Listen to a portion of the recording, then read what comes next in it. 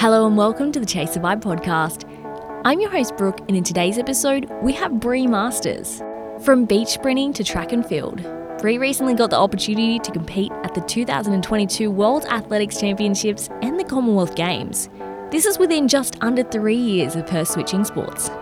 We chat about her journey to where she is now, her experience competing at such a high level, as well as juggling work and being a professional athlete.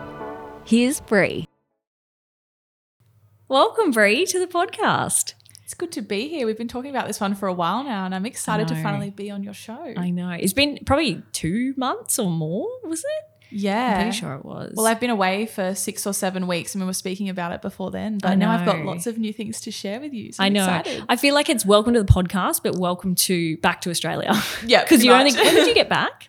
5 days ago, so Friday. Still getting over that jet lag? Yeah, day 5 they say is the trickiest. So I'm actually doing all right. I'm on a training break, so I think the break from training is helping a little bit. Yeah. I'm sleeping good. But last night I couldn't get to bed until about 11:30, and usually I'm in bed by like 8:39. I'm a grandma when it comes to bedtime. So out like a light. Yeah, and then up early for work today. So I'm a little bit tired today, but we're kicking on. Nah.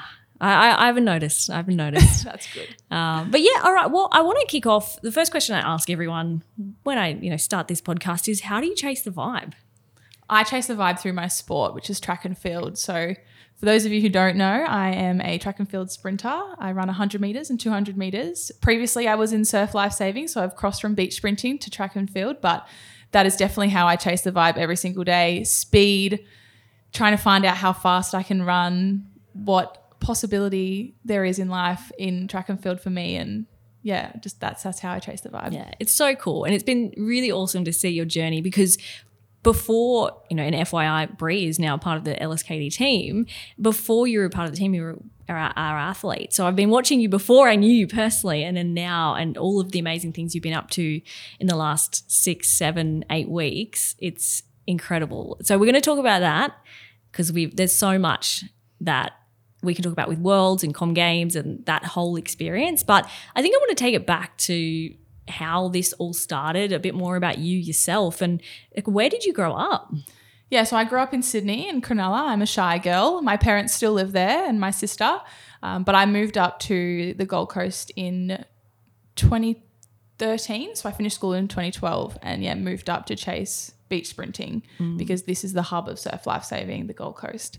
But grew up in Cronulla. My parents put me into so many different sports. I was that kid that just did every sport. I guess they just wanted me to be fit, be a normal kid, learn how to do all your functional sports. Like surf life saving was a big one because, just become comfortable with the ocean. We in Australia, we're surrounded by so many great beaches. So I think that's a really fundamental part of growing up. And as a kid, dancing was actually my first love. I went to a performing arts high school. I thought I was going to be a professional dancer. I wanted to be in a full-time dance company. And things really changed after that. I went and did a full-time dance course and just decided, nah, this is not for me. I'm going to go chase running, which was really strange for me because I never really put a big focus on running. It was still there. I was still doing the sport, but I never had time for training. And I was quite a natural at it. As I grew up, I guess I wasn't the best sprinter when I was a kid. I would always get beaten by everyone else. I was quite small, but then I started to grow. And then when I was about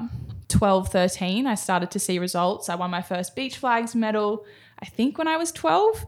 And then by 13, I won my first Australian title, which I became the youngest person to ever win an Australian beach sprint title because at that time I competed up in the under 15s age group. So I was still quite young. And from that moment on, I was like, you know what, this sport's pretty cool. I'm good at it.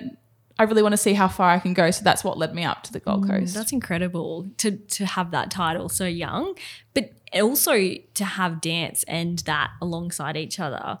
Was that a pretty crazy schedule?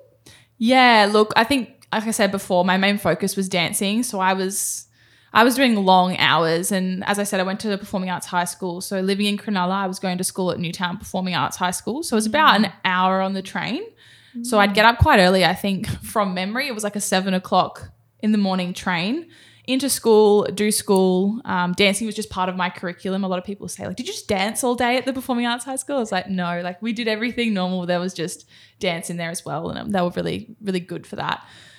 And then after I finished school, I would go home, back to my local dance school, dance until like 4 till 9 p.m. at night and then go home. So there was really no time for running training whatsoever. I would just do it on the weekends.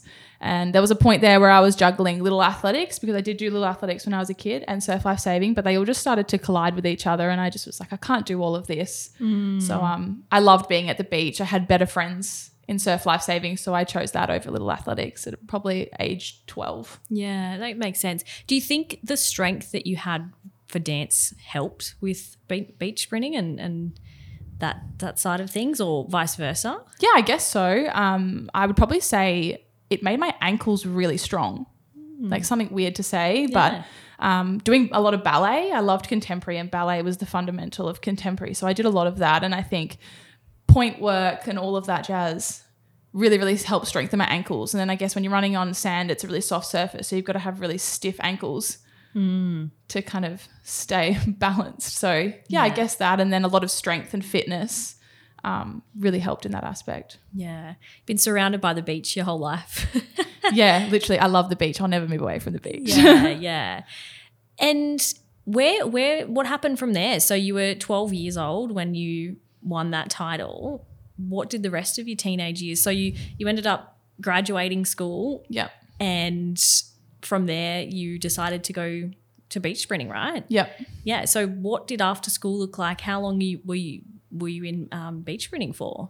Yeah, so I moved up in 2013 and I competed right up until I was 23, which is when I made the cross to track and field. So that was only 2.5 years ago.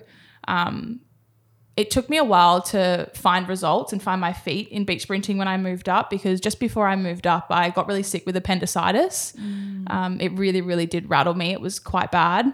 So I lost a lot of my strength and everything like that, and just finding my feet again. And there was a point there where I couldn't even make a semi-final anymore. You know, I'd gone from being the youngest person to ever win a beach sprint title and being undefeated to I couldn't even make a semi-final. It was really, really tough time for me. And I think that lasted about 3 years. And then I think it was in 2015, I placed third in my first open beach sprint. And I cried. My sister was laughing at me. She's like, why are you crying? You got third. And I was like, no, like I'm back. Like it was that first feeling of success again. And from there on, it was just an upward hill to when I won my Australian beach sprint title in 2019, the open level. So like I'd won so many age groups before, but I'd never won opens. I'd come second, third, and I always wanted that gold in open. So yeah, finally achieved that in 2019, and that was the last Australian titles I did on the beach. Wow. But yeah, it was a great journey. I've represented Australia so many times in surf life saving, and it sent me so many amazing places, like Japan a couple of times, South Africa, multiple places in Europe. So yeah, it's a really, really great sport and I loved it. Incredible. I remember us speaking about that time in your life where you weren't winning, and you know, coming from doing really well and then to kind of feel like you're back at the bottom. How was that mentally for you? Yeah, really, really tough. I mean, a lot of athletes go through it. You know, not all seasons are the same. 1 minute you're winning, the next you're not. And it's really hard, and it's something that athletes probably don't speak a whole lot about publicly.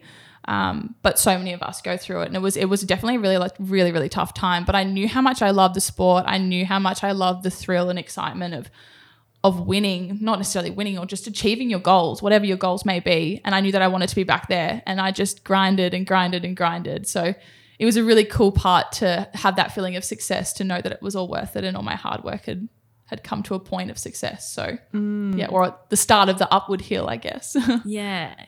So being in that position, you probably would have worked harder than you would have if you were winning, right? Because you kind of back to that point where you're like, well, square one, what do I have to do? Did you implement anything new, or were you just pushing as hard as you could and just seeing what that brought for you? Yeah, I guess my focus probably went a bit more into training. Like I said before, I never really trained much for sprinting. So when I moved to the Gold Coast, that really changed. That was my one focus, my one sport, and I'd moved here for that reason. So I really wanted it to work out.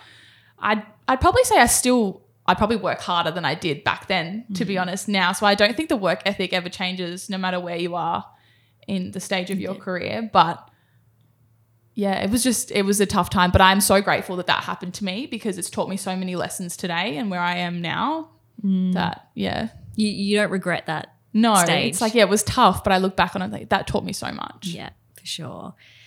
And then when you decided to go to track, how did that come about? Did you just get on the track one day, have a run and go, yep, this is pretty good? Yeah, I guess so. Like I said, I did a little athletics when I was a kid and finished that at about age 12. And then I still did my school competitions right up until year 12, just casually jumping in, doing every event. And then, gave that away. And then I met my partner, Matthew Rizzo. He's a 100-meter sprinter. He was he was from Melbourne at the time and now he lives here. But he was coming to the Gold Coast for a race. And he's like, why don't you jump in? Like, you train on the track. It's the same old thing, just a different surface. And at the time, I was kind of losing love for surf lifesaving. I'd almost achieved everything that I'd wanted to. And I was thinking about uni, thinking about life after sport. And I was 23. I'm now 27 for everyone listening. So at 23, I wanted to retire and just, knuckle down. And I think he was like, no, you can't give it away. You love it too much. I went up. I did that and I ran 11:63, which was kind of mixing it in with some of the best in Australia at the time. And someone was like, you could really do well at this. And it's actually funny because at that race, one of my teammates said to me, like, I can see you running 11:3. And I was like, I literally laughed. I was like, no way. And then a couple of weeks ago at Wells, I ran 11:29. So isn't that full incredible? circle, weird reflection for me, but that's how I got into it. Yeah. And so I'm really grateful. Like, my partner always says to me, you wouldn't be in track and field if it wasn't for me. Like, you wouldn't be doing all this. And I was like, okay, don't take this from me. Yeah. but also so funny, credit. Yeah, very true. So I'm really, really grateful that he convinced me to do that. And a couple of my teammates really encouraged it and my coach. So that's how I got into it. And the rest was history. There's a lot. And you only switched over 2 years ago, was it? 2.5, almost 3. Almost 3 years ago. And then from switching over to, running and having that conversation to, 3 years later and you've just come back from Worlds and Com Games. Like, is that just crazy? It is crazy. Like, wild. Because surf life saving is not an Olympic sport. It doesn't go to the Commonwealth Games. It has world champs and I have won a world title in surf life saving. That was a pretty special moment for me as well back in 2017. But they were just dreams that I kind of had because you watch it on the TV and you go, that would be really cool to go to and experience. Like, I want to be like that, but never thought you would achieve because your sport never did that. So really, really crazy moment for me because it just happened so quickly and something I never thought I would do. Yeah. Is the training different between beach and track? Yes and no. A lot of the training that I did for beach was on track and grass and all that, but I would say the difference mainly is the surface. So you've really got to change your technique. I've been finding it pretty tricky over the past few years to adapt to that and just be able to use the ground to the best of my ability to actually gain better speed, because on the beach it's all about lift your quads up, lift your knees up and just skim across the sand as light as you can, because if you use the sand for force, you're just going to sink and you just go nowhere. It's way too heavy. Gliding atop rather than using that surface to push you forward. Yeah, exactly. And I think one of the most challenging things for me was learning how to do a block start on the track, using the ground to push and propel forward has been so hard because I'm so used to just jumping out of sand I dig blocks in the sand. So you're literally jumping out of 2 holes in the ground rather than just pushing straight forward. So still working on that. Still a work in progress. Interesting. Yeah. And so when you switched over, you had that conversation, did something like a light just go off and you're like, all right, brilliant. I need a coach. I need this. I need that. How did that go? Yeah, well, I'm still with my coach of 10 years now, I think it is. So he came with you from... I've just stayed in the squad that I've always been training in. Nothing has ever changed. I still train similar days, same location. I've changed my gym routine a little bit. I've got a new gym coach up at the Queensland Academy of Sport and he's great. But nothing really ever changed. It's still the same people. So it wasn't a crazy change up in routine and this and that. It was kind of business as usual, but with a few other extra bits and pieces thrown in there. Yeah, and it's really great because I've been able to take this journey with my coach who I've had for 10 years. So it's really awesome. When did you realise that Worlds and Com Games and these elite competitions was in your reach or could be in your reach? I guess last season we came pretty close to making the Tokyo Olympic Games in the 4x1 relay, like very, very close. I think it was like 0.06 of a second close, which was pretty heartbreaking. But I also looked at it and said, you know what, that's pretty cool. Like I was that close, and I never thought I would ever get that close. So that was a really like a light bulb moment for me. I was like, if I work really hard, like I can really do this. Like keep going. And I guess this season it all just kind of came about with Worlds and Com Games.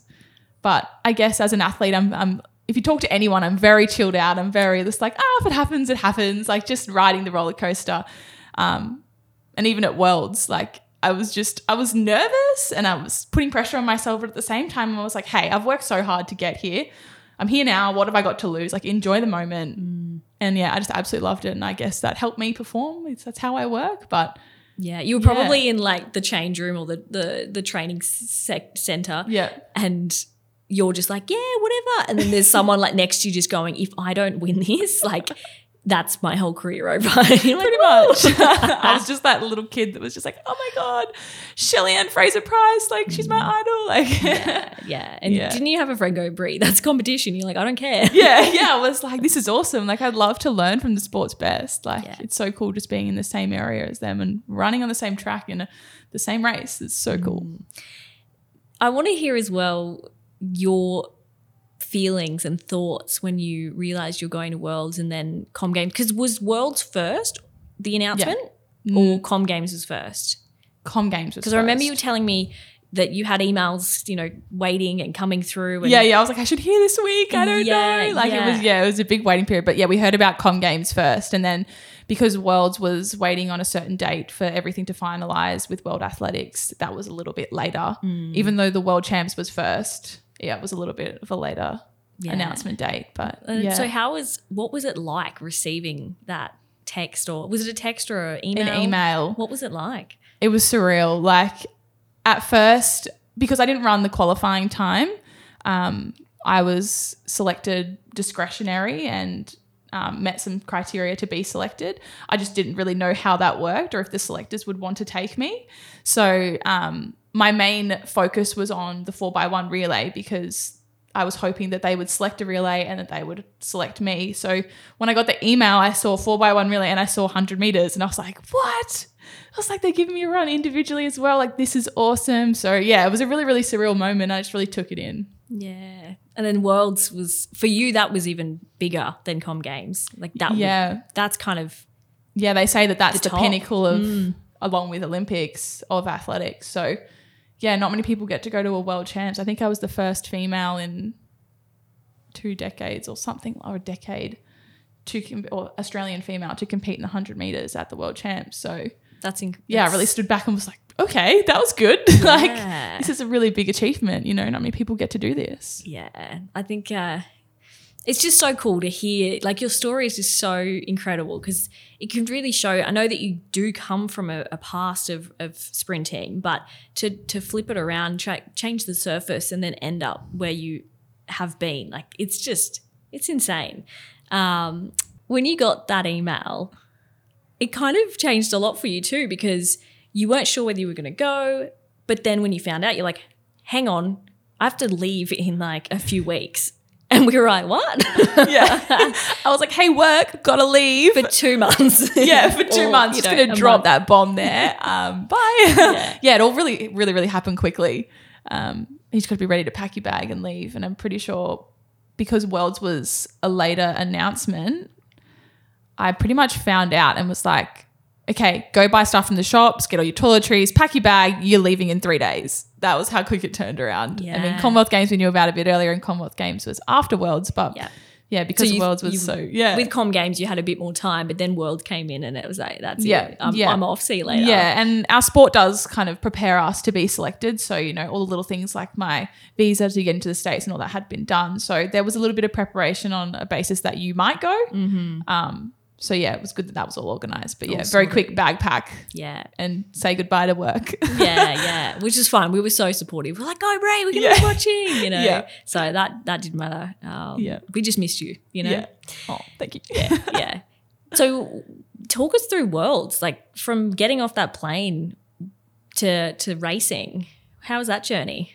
It was really, really fun. So we had our, they have a staging camp for 2 weeks in Seattle, or maybe a week and a half, just to kind of get used to the time zone. We do a bit of training there. And then we headed over to Oregon So we were at the university there, or university college, whatever they call it over Yeah. there. Incredible facilities, and they say their track there, Haywood Field it's called, is just magic. They feel the magic, or So it was that. It's an amazing stadium, and it was a privilege to race there. And then just being in the vicinity of all the elite athletes that I've seen on TV and in the Diamond Leagues, I was like, this is really cool. Like, I'm eating next to these people in the cafeteria. I'm like, this is wild. How am I here? And I kept saying to my teammates, I was like, I shouldn't be here. And they're like, yes, you should. And I was like, yeah, I know I earned my spot here, but I was like, I shouldn't be here. Like, this is wild. Like, what am I? I'm a beach sprinter. So surreal for you. Yeah. So, yeah, it was pretty amazing. And the flight over was pretty cruisy. My jet lag was okay. I mean, the first few days of training were a bit like, am I actually going to be able to perform well? But it kind of all came together by the time I raced, and I put together a personal best run, which I'm really pleased about. But I knew when I saw my heat draw that I was like, oh, I don't know if I can make it out of the heat. But you know what? I'm going to try. Like, let's just go for it. And I had 3 of the fastest females in the field. I'm pretty sure they all made the final. Literally in the 2-1 lane next to me. And I was like, you know what? I'm going to use these girls to help push me to a great time. Like, all I can do is run my best. And what more could you do at a major champs running a personal best? It's just... And not many people, or any people, do that, right? Yeah, I had a lot of people come up to me after the race and they were just like, Brie, people don't PB at their first major championships. Like, that just doesn't happen. And I was like, oh, really? I was like, oh, okay. Like, I think it was my 3rd PB of the season. So I was like, awesome, like PB. Maybe that's your secret weapon, is pressure. Or not pressure, but new things, like firsts. Yeah. And then you could just get PBs that it's way. really funny because I was talking to my physiotherapist before I left, and he's like, Brie, you'll be so fine. He's like, you tend to PB at big meets. This one's just a really big meet, so you're going to do a really big PB. And I was like, okay, cool. Channel those vibes. Yeah. What's the time difference between like your old PB and your new one? So at the start of the season, I opened up with a PB, which was 11:36. So at the end of last season, it was 11:48 or 49. Can't remember. So yeah, I dropped to that in my season opener. And then at Nationals, I ran 11:33 and then 11:29 at Worlds. So I went from 11:48 or 49 to 11:29 in a season. Dropping. So yeah, it was it was a good improvement, and I'm really pleased with how it all went. Yeah. If you could pick the perfect time, does that exist? Or The perfect time, it's just lower the better? the perfect time would be an automatic qualifier to World Champs, Olympics, Com Games, whatever year that is, because that makes things a lot easier. So my qualification into the World Championships was done on points. So the system is confusing. I'm not going to go into too much detail, but you can either qualify with the automatic qualifying time, which this season was 11:15. Oh, wow. Yeah. And then there's another component where you can get in on points. So basically, long story short, it's your best 5 races. Points wise, points comes down to what time you run, what the wind was, and what level of competition, because there are bonus points on levels of competition. So you want to target those higher level meets to get the most out of your points. And then it all comes down to an average, and that's based off everyone in the world. So yeah, you're basically just competing in this point system, which was stressful because just like refreshing the like tally every day, it was bad. You shouldn't do that. I needed to put my phone away because you just like see your name dropping slowly, because the European season ends after our Australian season. So we'd finished racing. There was nothing more I could do for this qualifying period. I just had to wait. So just watching, my name slowly drop. And I think I ended up getting in by 3 people in the end it was 48 people who got to race. So yeah, just held on. I was like, please, Brie, stay in the quota. Yeah. And then you did it. Yeah. So that's how I got in. How many times did you race in the US? Once. Yeah, I just fell short of making a semi-final. Yeah. Yeah, because I got 4th. They took the top 3 and then next best times. And I just wasn't in the next best times to go through. It looked like a really cool experience being there as well. There was heaps of different brands set up and like a whole village, and that one looked pretty cool too. Yeah, it was really cool. I guess a couple of big brands set up hubs for their athletes. And I did get to go into a few of those, and that was really exciting. Just seeing how they go about things, and it was really awesome. There was a couple of cafeterias, amazing food, really well thought out, athletes everywhere, like idols everywhere. Yeah. There was fun little interactions. Like there was a sign that you could write your name on. I'm not sure where they put it or what they do with it, but everyone had signed it and put their event.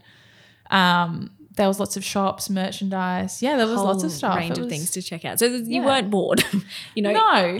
Like outside of training and racing, there was lots to do. Yeah, lots to do. Random question: which food was better, Worlds or Com Games? Which cafeteria? Worlds. They had this pizza. Wild, so good. It was like on the most beautiful. Instagram. Yeah. I did a post-race interview. They were just like, what do you want to eat right now or something like that, and I was like, the cafeteria pizza. No, that's a big call. I was like, no, it's the best pizza, and that's exactly what I went and got. I had like 4 slices of pizza. Yeah, you're probably still dreaming about it now. Yeah, and I guess it got a bit boring in the end in both places because it was just the same food over and over again, but yeah the World's food was better. And then from Worlds, you finish that up, straight over to the UK, right? Yeah. Talk us through Com Games. Yeah, so to start off with, the flight to the UK was hard. You're just flying the wrong way around the world. The jet lag, oh, that was horrible. I remember just being like this, like plain-faced, like just no mood. I was so tired. I couldn't train properly. Like I was training, but I just didn't feel like I had any gas in my legs. I was like, oh, I feel like I've got nothing. Everyone's like, you okay, Brie? And I'm like, yeah, I'm fine. Like, I'll get over it. But yeah, once I got through the jet lag, just, I guess the one thing that I found the hardest was also just picking myself back up to race again. Like I'd just been to my first major meet. I'd amped myself up. I'd run a PB. I had all these emotions. I was kind of having like a little bit of a come down moment. And then just trying to pep myself back up and be like, okay, you got one more to go. Like, let's go again. Like it's all exciting and everything. But yeah, that's probably something people don't talk about a whole lot either. That's the second time. I mean, I'm sure many athletes have experienced it, but this is the second time I've heard that where it's, you have this, post race or event come down from the excitement, from the hype, from the mental exhaustion. And then even though it's been the best like experience of your life, it's just exhausting. And one of our athletes, Natalia, who went to the Olympics for BMX, she was saying the same thing, although she had her knee injury and so, and 2 weeks in isolation. But it's a real thing. And so I guess it would be a bit challenging to then try and G yourself up to then go to Com Games and race there. Yeah. So that was definitely tricky, but look, it's something we have to deal with, and I think I overcome it, but yeah, it was quite tough. What was the pre-camp like? Yeah, it was interesting. We were staying in Tunbridge at a boarding school, so I had the full boarding school experience. Wow. How was that like? Yeah, it was interesting. I had my own little tiny shoebox room, and it was actually up 5 flights of stairs, so my legs were kind of sore. So to go with the jet lag, I had the sore legs, and I was like, oh, come on. I was like, one more race. But other than that, it was good. We had I met up with the relay girls as well, so we had a 4x1 relay at the Commonwealth Games. Unfortunately, we didn't qualify for Worlds, so hopefully next year Worlds we do get there. But COVID screwed around a lot of that, and partly the reason why we didn't go to Tokyo. So we met up with the relay girls and the boys, did a bit of relay training as well as individual training, and then off to Birmingham we went. And and then the whole other that's when I got to watch you more so, because I feel like more televised than Worlds. And I remember myself like sitting on the couch, I think for that first heat that you did, just like I was ready to go to bed because it was like 9:30 or something. Yeah, it was midday. Oh, was it? Yeah, in UK. Oh, yes, yeah. I was like, hang on, no, wrong race. No. And I was like, I got to go to bed. And then I was like, no, I've got to watch Bree. So I actually had turned all the lights off because I was about to go to bed. And then I was like, no, that's right, Bree's on. Yeah. And I'm like sitting on the couch in the dark just watching. I love the dedication. Thank you. No worries. And I like pulled my partner like down too, and I was like, we're gonna watch Bree. He's like, all right. We'd like G'ing up. And and that was incredible because you came second in that heat. In the dip. I think one thing I learned overseas was learning how to dip, because I did that at Worlds as well. Or just like dip my chest over the line to kind of get in front of someone else. Yeah, I had no idea because it looked really close. Yeah. And I was like, she's either second, third, like I don't really know, but who cares? Yeah, Like, so it was top 3 and then next best time. So I had to get top 3, and because there was Daryl in front of us, like miles ahead, and then there was 3 of us, I was like, okay, I need to get the dip here just to secure that big queue, we call it. So top 3 is a big queue on the qualification, and then the next best times have a little queue, so we get big queue. So I got that one in the end. But at Worlds it was the same thing. I think I dipped over one of the other girls to get 4th. And then that happened again in my heat, and I was like, I'm getting really good at dipping. Yeah, just throw it forward. It counts, right? Yeah. 0.001. Yeah, absolutely. It's crazy how much that makes a difference, because I was even talking to our colleague Meg and just explaining to her, okay, what's Bree's time? And I was like, 11 something. Yeah. And she's like, and then we were saying, talking about something else. She's like, does that make that much of a difference? I was like, yeah, literally, like the point that such and such can be everything. Yeah. And so it was really cool watching you over there, because I'm like, no, Bree sits next to me. Now she's on the TV. One over. And it was an incredible race. And how was the atmosphere? Yeah, crazy. To start off with, Worlds was my first big audience for athletics. I mean, being a dancer, I danced at the School Spectacular. Was probably one of the biggest things I was in New wondering South Wales. You've done that, because I knew Newtown gets a lot of Yeah, I their did a students ballet in that. solo once with a few younger dancers dancing pull around that one me. up later? Yeah, it's actually on YouTube, and I'm dressed like a flame. I don't recommend it. Love that. So like that's a lot of people in Sydney Entertainment Centre. So I wasn't afraid of the audience or anything like that, because people are like, it can be quite daunting. I'm like, no, I'm not afraid. Like, put me out there. Absolutely. But Worlds it was still a sold out stadium, but it was a much smaller stadium than Birmingham. So when I walked out of Birmingham, I was like, wow. I was like, there was 30,000 people in this stadium. I was like, this is wild. And they were just so loud. Like both audiences in both countries were amazing, but UK was just something else. I guess, they've held the Olympics before in London, so they know how to do it. They're always just so passionate anyway. Yeah, and they're passionate about every country. Yeah. Like everyone was cheering for everyone. I was like, this is awesome. Like what an experience. And yeah, it was wild. But it's funny you say that, like I had such a good race, because it just didn't feel that way for me. There's so many things that I would have liked to improve on in that race. I mean, I thought I had a better start than what I usually have, but my back end just didn't feel like it was there, and then vice versa in the semi-final. So it's I guess for you though, you're always analysing yourself so that you can be better, and hopefully not in a bad way where I should have done this, I can't believe that. It's like, okay, what can I learn from this? So you're always analysing exactly what you do, whereas I'm just like, woo, like, and I don't know what to be looking out for. I think if those that are sprinters or those that are coaches probably could have picked up on something like that, but for everyone else in the world watching, to be honest, it's like, who crosses the line at what point, And then watching the second, that was the semi-final. And some of the people that you're up against, was any of those your idols? Not at the Commonwealth Games. No. Yeah. But still having those like really fast gals around you. Yeah, you had like Elaine Thompson, but she was in a different heat and semi. So I didn't actually get to run with my main idols, but they were there. They were there. They're around you. So, and then obviously missing out a little bit there with the semi-finals, but you were there just for the experience and to have that opportunity and to know what that feels like. So I think someone, one of the Athletics Australia stat guys was like, you're the second fastest female to ever to run that at the Commonwealth Games. Yeah. So I think Sally Pearson was the fastest over 100 meters at a Commonwealth Games, and I'm just behind her. So I thought I was like, that's cool. Like, it's not a PB, or it wasn't a time I was looking for, but to have that. That's really cool. Yeah. What did you end up coming for comms? 13th in the world. No, in comms. Sorry, in comms. 30th in the world. And then what was worlds? 30th. Sorry, yeah. Yeah, right. It's... Yeah, wild. I was like, wow.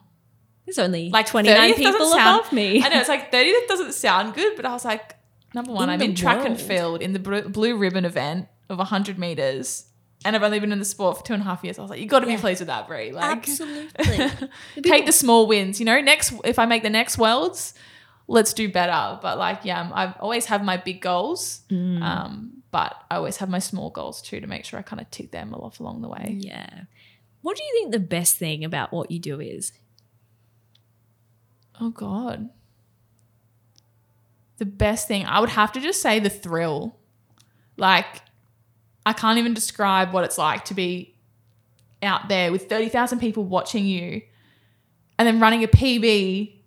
I don't know. It's just like, I can't describe it. Like, you have to feel it. And it's crazy because like as athletes, you work so hard to reach that point. And it's like, I really did achieve this. Like, soak it up. Like, this is the moment that you've been working for. So I guess, yeah, for me at the moment, it's been making Worlds and Commonwealth Games, and that thrill that came with it was really cool. I think it's crazy how much training and dedication you have to run just over 11 seconds. Yeah, it's wild. Isn't that crazy? You spend you've spent years just training and preparing for that. 2 seconds. Literally. And it's crazy because you've got like all the field events, like heptathletes, decathletes, they're all out there for God knows how long doing their event. They get to soak it all up. And I mean, I feel like I just went out there, had a look, like one of my friends was like, take mental pics. And I was like, okay. And then all of a sudden you just like shafted off back into the post-call room. It's like, wow, that happened so quickly. Like, can I go back out and just stand there and just look? Like, can I do it again? So yeah, our event happens really quickly. And it's just crazy to think that like you put in so many hours for those short few seconds, but it's just years on top of years on top of years of work that leads to that point. Yeah. And I guess the really cool thing about that is, yes, it's just over 11 seconds, but you were there for 6-7 weeks. I mean, you had a holiday on the end of that, but that experience. It's so much more than that. Getting to meet your idols or be around them and getting to see what that whole experience is like. So as much as I say, yes, it's just over 11 seconds, it's more than that. But yeah. So what's next? Are you off season at the moment? Yep. So I've had about 3 weeks off now. So yeah, I had a little bit of a holiday in Italy. Yeah, how was that? That looks beautiful. A treat. I'm sitting at my desk going, Brie, if you post one more thing. No. Yeah. Look, I mean, I can give you the whole Instagram versus reality story, but yeah, it was really hot. There was a lot of hills, a lot of kilometers, a lot of walking, a lot of stairs. But then I took the pic in the cute places. Yeah, so. Absolutely. It was funny. Some of the girls here were talking about, you're in your yacht or and I was Italy. like, it's a public ferry. They're just nice looking. She just got the angle. Yeah, I cut everyone else out and I got myself lying on the chair in the corner. And I just thought that was so funny because, you're like, no, girls, it's a public ferry. Yeah.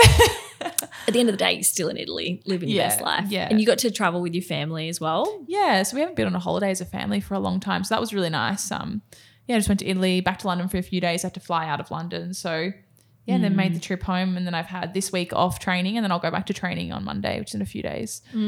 Starts back all into again. it, back into base fitness, back into pre-season, back into a lot of work, and then probably look at opening my season early next year. Yeah. What's the next event coming There's up? another Worlds next year in Budapest. So because of COVID, usually they happen every 2 years, but because of COVID, it's doubled up this year. Oh, wow. So we'll go straight try and back into qualify it. for that. Yeah. What then they've month is that? Oh, similar. Oh, okay, yeah. August, July. Yeah. But they've dropped the qualifying times this season. So everything's got a little bit harder. So we've got to put in more work. But I'm super motivated to get back into it. Hey, like that experience was super cool. Just something I want to motivating. experience again and, do better at, my goal was to get there. And now it's like, okay, get there and do better. Like, yeah. So it's all happening. It's all happening. You won't be able to do a HIIT workout again. Oh, yeah.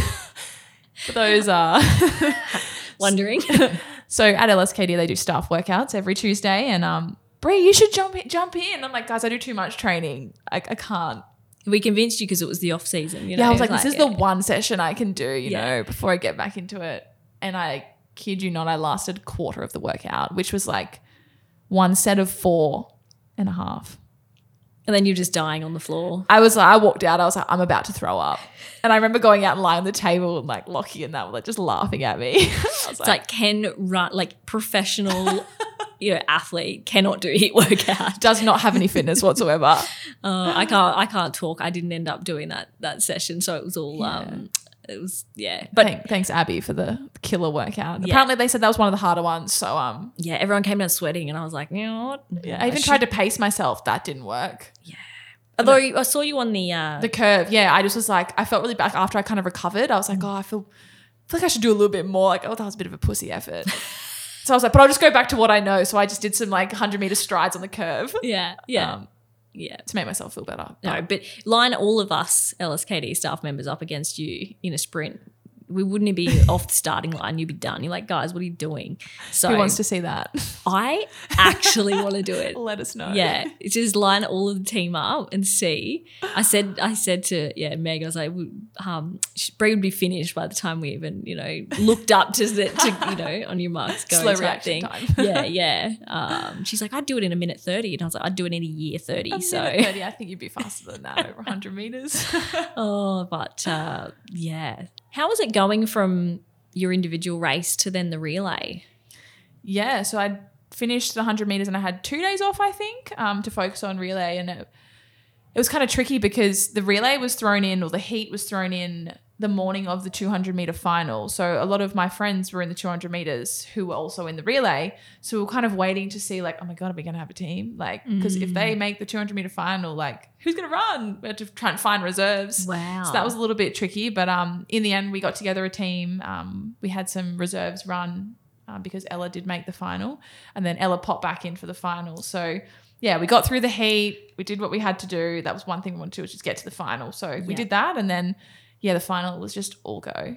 And I think we went in ranked 4th on best season times. So I knew that like to get a medal, some other team was going to have to drop the baton or something to happen, or we're just going to have to run out of our skin. Either. And I said to the girls, I was like, I don't care if we get disqualified. I was like, let's push these changes to the absolute limit and just go for it. Like, what do we got to lose? Like, just go for it.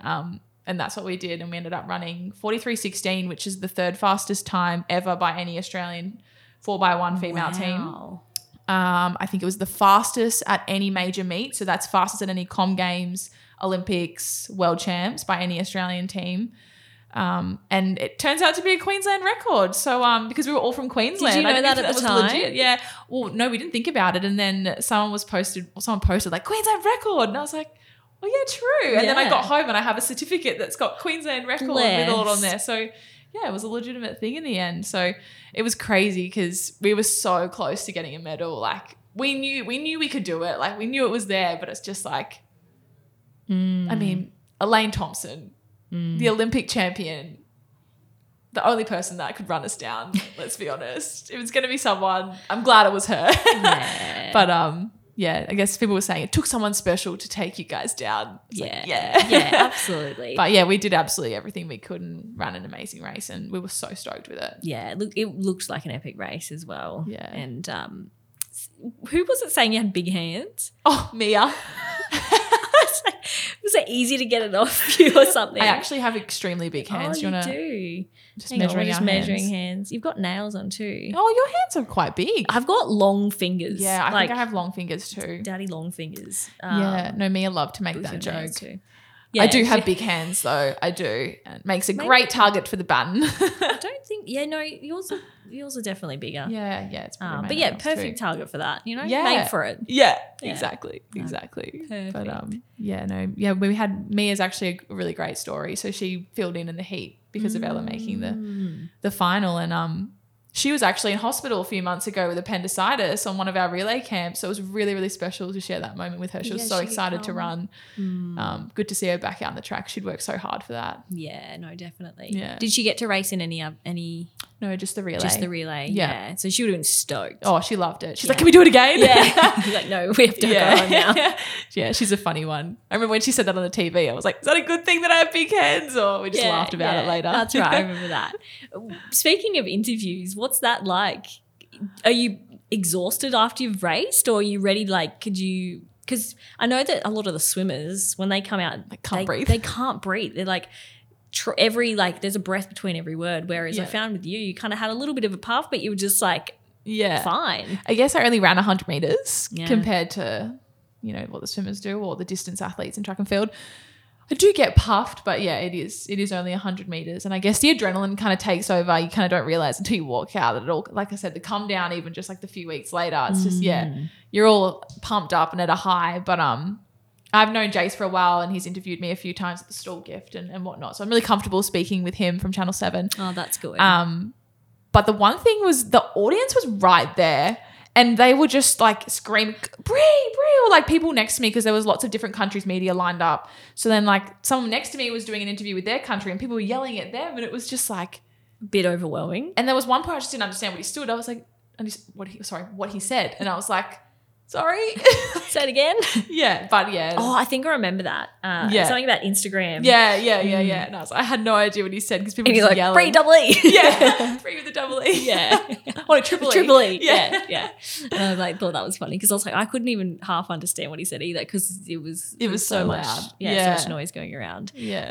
But what a vibe though, like being a part of that and having, everyone cheering the Aussies on, and it's pretty cool. Yeah, it was pretty cool. It's definitely like Commonwealth Games is so loved in Australia. There was so much support. Yeah. Like you said, it's really great televised or television. Yeah. Greatly televised. Because for me, I didn't realise that, Worlds is more so the pinnacle. But I think it's just for me because I know of Com Games quite well, and it's always, really well televised. And whereas Worlds, not as much. Yeah. But yeah, you got every country there, each to their own. More competition. Yeah. Well, that's exciting. So the next step is getting you over to Budapest, getting you racing, and winning. No. Oh yeah, and then onwards to Paris. That's my ultimate goal. Paris 2024. So yeah. Hopefully that'll set me up for another good year and so on. But that's the ultimate goal. That'd be cool. Is there different, I don't know, training schedules or anything, or is it just for the next till 2024 when you have to go through that qualifier for Paris? Is it just business as usual? Business as usual, yeah. My coach writes all my programming, same with my gym coach. Yeah. And they communicate, but it might change here and there year to year depending on, when races are on, when you need a peak by. But yeah, pretty much similar stuff. Yeah. I'll be leaving here at 3:30, going to the track, same old. Going to gym. Repeat. Yeah. Because there's a lot of training involved, and especially having to back it up quite a lot for Worlds and then Com Games. Like what's your number one recovery tip? I would say sleep. Like I literally do not function without sleep. I love my sleep. The one thing my partner's got me into is going to bed early. He's like, turn your phone off, going to sleep. What time's that? Like 8:39. Oh yeah. Sometimes early hour because he gets up really early for work, so he has to get his hours in. But that became a really good habit of mine, and sleep is definitely the number one thing. Yeah, I can relate with sleep. Like, I mean, I'm not an athlete, but I love sleep, and I agree. Like, I think recovery for you being an athlete, but just in general well-being as well, making sure that you get enough sleep and good quality sleep as well, because you can lay in bed for 8 hours, but if you're not deep getting that deep sleep, and a lot of the guys here have all of the whether it's the Apple Watches or the Whoops, that really track that in depth, and then some of them are asleep so badly.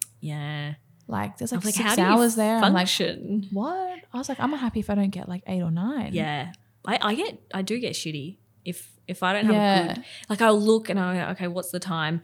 Oh, okay, I'm going to wake up at this time because I know that's like 7.5 or 8 hours. And if it's anything less than that, I'm just like, why are we going to bed so late? And blah, blah, blah. But for me, I wouldn't mind going to bed a bit earlier because right now it's like I don't know, 10:30, and But in saying that, I don't get up until 6:30. Yeah. So it's not. Yeah. It's not like I'm I'm up up at 6 this morning. What's your normal schedule? Like, when do you normally get up? I'm an early riser. I don't know if it's just Queensland, Gold Coast. It's bright early. Everyone's up and about. Everyone's exercising. And it's just a lifestyle, because I know when I went to Melbourne a few years back, it was dark. It was cold. I was sleeping until 9. I was like, oh, I don't do this. Yeah. Similar with overseas, I was sleeping a little bit more, but I guess my body clock was a little bit different. I had to adapt to that time zone. And I got really good at napping overseas because like it was just like train. I was working still over there, and then I was like, oh, I have a nap. Yeah. And now I've come back. I'm like, oh, she can't nap anymore. She's going to have to get used to it. Because I wasn't a napper before that. Yeah. I've napped at work before. I know. I remember that actually. Yeah. You didn't feel well. Yeah, that was one other time. But There was another time. I've napped a few times. I think one of the teams that I was at the old office, I was like I was on a beanbag, but I'd like slipped off. So I was half on the concrete and half on a beanbag. And everyone's filming like, are you okay? And I was like, I just love napping. Yeah. There's a point there where if you like nap too much, like too far, like you got to have a good half hour speed nap. There's like a 20-minute or 22-minute or something like that rule that you sleep for like 20 minutes and then it recovers you. Yeah. Whereas, if you go too long, then you wake up feeling groggy and you're like, why did I? Yeah, I slept for 2 hours, I think, in a nap in the UK, and I woke up like I was like, where am I? Like I literally had no idea where I was for a good half hour. I was so spaced out. I was like dizzy. I was like, that was a big nap. Like I must have been so deep, and then my alarm went off and I was like, woke you up. Yeah, it was like when you wake up, you're at a friend's house or you're somewhere else and you wake up, you're like, where am I? Yeah. And you're like, oh, that's right, I'm here. I actually did that just today at yoga. Brent, our yoga teacher, like just zens us out, hey. And I was like, I felt like I was falling asleep. And he's like, all right, guys. And I like just was stunned. And I was like, oh. And then I was like, I'm at home in my bed. And then I was like, no, I'm laying on the upstairs on the rooftop at work. Yeah. Anyway. Yeah. So that's your number one tip. And then I would have to say like, water, always drinking enough, hydration, food, so what you eat. Like I don't restrict anything. I don't have a specific diet. A lot of people ask me that, like, do you have a specific diet or whatever else? I don't. I just listen to my body. I love chocolate. I love ice cream. I love the foods that aren't so healthy for you that I just moderation, right? Yeah, everything in moderation. And I felt like in the past, if I restricted something out of my diet, I would just go 10 times harder at it when I was allowed to have it. So like my in-season to my off-season weight used to fluctuate a lot. So now just like learning to have things in moderation, I feel like I'm at this like steady plateau with everything. And obviously when you come into a really big meet, you want to restrict things a little bit more. And I have a dietitian who helps me with all that at the Queensland Academy of Sport, which is so great. So yeah, if anyone ever wants to know more about diet and whatnot, I definitely recommend seeing a professional because they can make it work for what you're doing. And I think, the most important thing I think I learned this season was eating and fueling my body enough to get through a big competition. So nationals, I tried to do the 100 meters, 200 meters, which is about 5 races if you make finals. And I just couldn't do the 200 meter final. Like my hamstrings, because I've had a previous hamstring injury, they started cramping up. I was scared. I was like, I don't want to hurt myself now. Like I'm going to miss out on everything there is to come ahead, like Com Games, Worlds. And I was also like on the ground in a fetal position, just like tired, no energy. And I just hadn't fueled myself enough. And I spoke to my dietitian about that. And then for the next competition, I fueled my body correctly. And I got through 2 100s, 2 200s and a 4x1 relay. And I was sore, but I got through it. I had energy and that was a big achievement for me. So, food's not just for losing weight or whatnot. Like it's also about fueling yourself correctly to perform at your best. And I think that's really important. And then to recover on top of that, you need food. Yeah. I mean, food makes you happy. And I know that's sounds strange, but there's actually apparently a link between your stomach and your brain. And if you're not eating, it's was it hangry? Yeah, well, that's that's probably not the technical term, but it's you need to fuel your body not only for the activity, but just like mood and general well-being, and so that's a good one. I love chocolate as well. It's my weakness. I do what you said you shouldn't do, where it's like gets a taste and then I like restrict it and then I'm just eat the whole block. Whereas, but not that I restrict myself, but I mean that's why I try not to buy it. And then I reflect, I'm like, Brooke, next time just buy like the small That's what I do. stuff. And then even if you eat the whole thing, like who cares? Whereas instead of buying a block and then I try and do that too. I only buy it if Matt and I are going to share it. Otherwise I'll eat the whole thing too. And it was funny because when I was in Italy, I think I got like a whole block of Milka chocolate, like the European chocolate. love that. Yeah, it's so like good. German chocolate. My dad was like, you don't eat that, do you? And I was like, Dad, I probably have like a bar a day? And he's like, no. I was like, yeah. Like there's always me in the office. Like I have like this really healthy lunch. Then I'm like, I might go across the road for a Freddo. Oh, running across the road for a 3 p.m. chalky tree. Yeah. Nothing better. That's definitely me. Yeah. Now you finished uni, what, only 6 months ago? Was it a year ago? Yeah. I finished up with my last exam at the end of last year. Maybe like November, December before Christmas break. And then I graduated in February. Yeah. What did you study? I did a Bachelor of Communications Business with a major in Marketing and Public Relations at Bond University. Loved it. Yeah. Yeah. And now you're working, as I mentioned at the start, you work for us here at LSKD, which is awesome. 3 days a week. Is that right? Yeah. Yeah. So just 25 hours a week. I can't handle full time at the moment with running because got all that on my plate too, but it's perfect balance at the moment. How do you juggle that? Because that seems pretty full on. Yeah, it was tough. There was a point there where I was doing, I think it was just 2 subjects at uni to finish off because I'd done a mixture of full-time and part-time depending on what I could handle at certain times of the year. And then I was working 30 hours a week at my previous job and then also running and traveling and doing my other social media work on the side. It was a lot, but look, it's taught me some really, really good time management skills. And I think I thrive under pressure, to be honest. I love being busy because when I'm bored, I'm like, what do I do? Like I need those days to sit on the couch and get so bored that I need to go and do something again. But yeah, I always have to be busy. Yeah, it's nice to relax, but I'm the same thing. You sit down, you're like, well, I could actually be doing this, this and this. Yeah. That's kind of your mind's still going. Yeah. You need to like get away yeah. to actually switch off. Yeah. Do you have any tips for those that are trying to juggle a lot? Like, is it just having a schedule, having a routine and sticking to it, or? I guess so. I mean, everyone's different. You know, some people can't handle all of that and they get extremely stressed out. But I mean, I've been so stressed with university and I put a lot of pressure on myself to achieve certain things, whether that's in uni, work or sport. But I feel like you just got to push through. Like if I can do it, you can do it. Anyone can do it. Like it's stressful for a certain time and then it all comes to an end. Like some things don't come to an end. Just got to keep grinding every week, like work and whatnot. But university was going to come to an end for me. Yeah. So I knew that load would drop off and I could finally just focus on work rather than having to do both. But yeah, I would just say just grind and definitely time management. Yeah. I live off my Apple calendar. If it's not in my phone, in my calendar, then it's not I'm probably going to forget about it. Yeah, I'm the same thing. Yeah. Fill it with things. Yeah. I'm like even the basic of things, like post this off at the post office. Like, oh, really? You go down to that detail? Well, I just forget. I don't really use my reminders or anything. I use my reminders, but maybe I should use my calendar because my reminders come up and I'm like, yeah. Just like chuck it, swipe it away kind of thing. That way you can just look at your day and be like, okay, this is what I have to do. Yeah, and probably makes you do it as well because sometimes with reminders you can be like, oh yeah, I can do that later, or I'll do that, I'll mute that for an hour or whatnot. But yeah, that's it. I like that tip. Yeah. And what do you do here for anyone that doesn't know? Yeah, I do public relations here. So yeah, hard to describe public relations. People are like, what even is that? But it's a marketing function and I basically work with journalists, media, getting LSKD out into the public, working with athletes, getting their name out into the media, and then I'm also part-time model and TikToker. I feel like it's like that's your job here. Yeah, that is my job. You're like there in the middle of an email and it's like, Brie, we need you. Come up to the rooftop, do this TikTok, do this reel, take this photo. And you're like, okay, that's fine.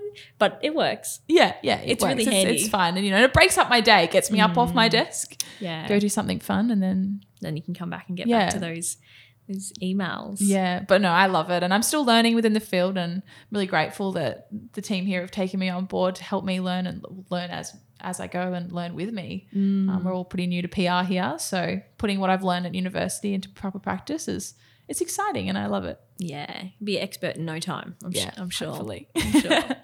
Well, thank you. I think that's about it. We've probably been chatting for a while. It's just clocked over an hour there. So, good chats. Yeah. Once we chop it down, Hope your ears aren't burning. Might not be an hour. But I appreciate you, stepping away from that desk and coming and joining me for a bit of a chin wag. Yeah, thanks for having me. Yeah.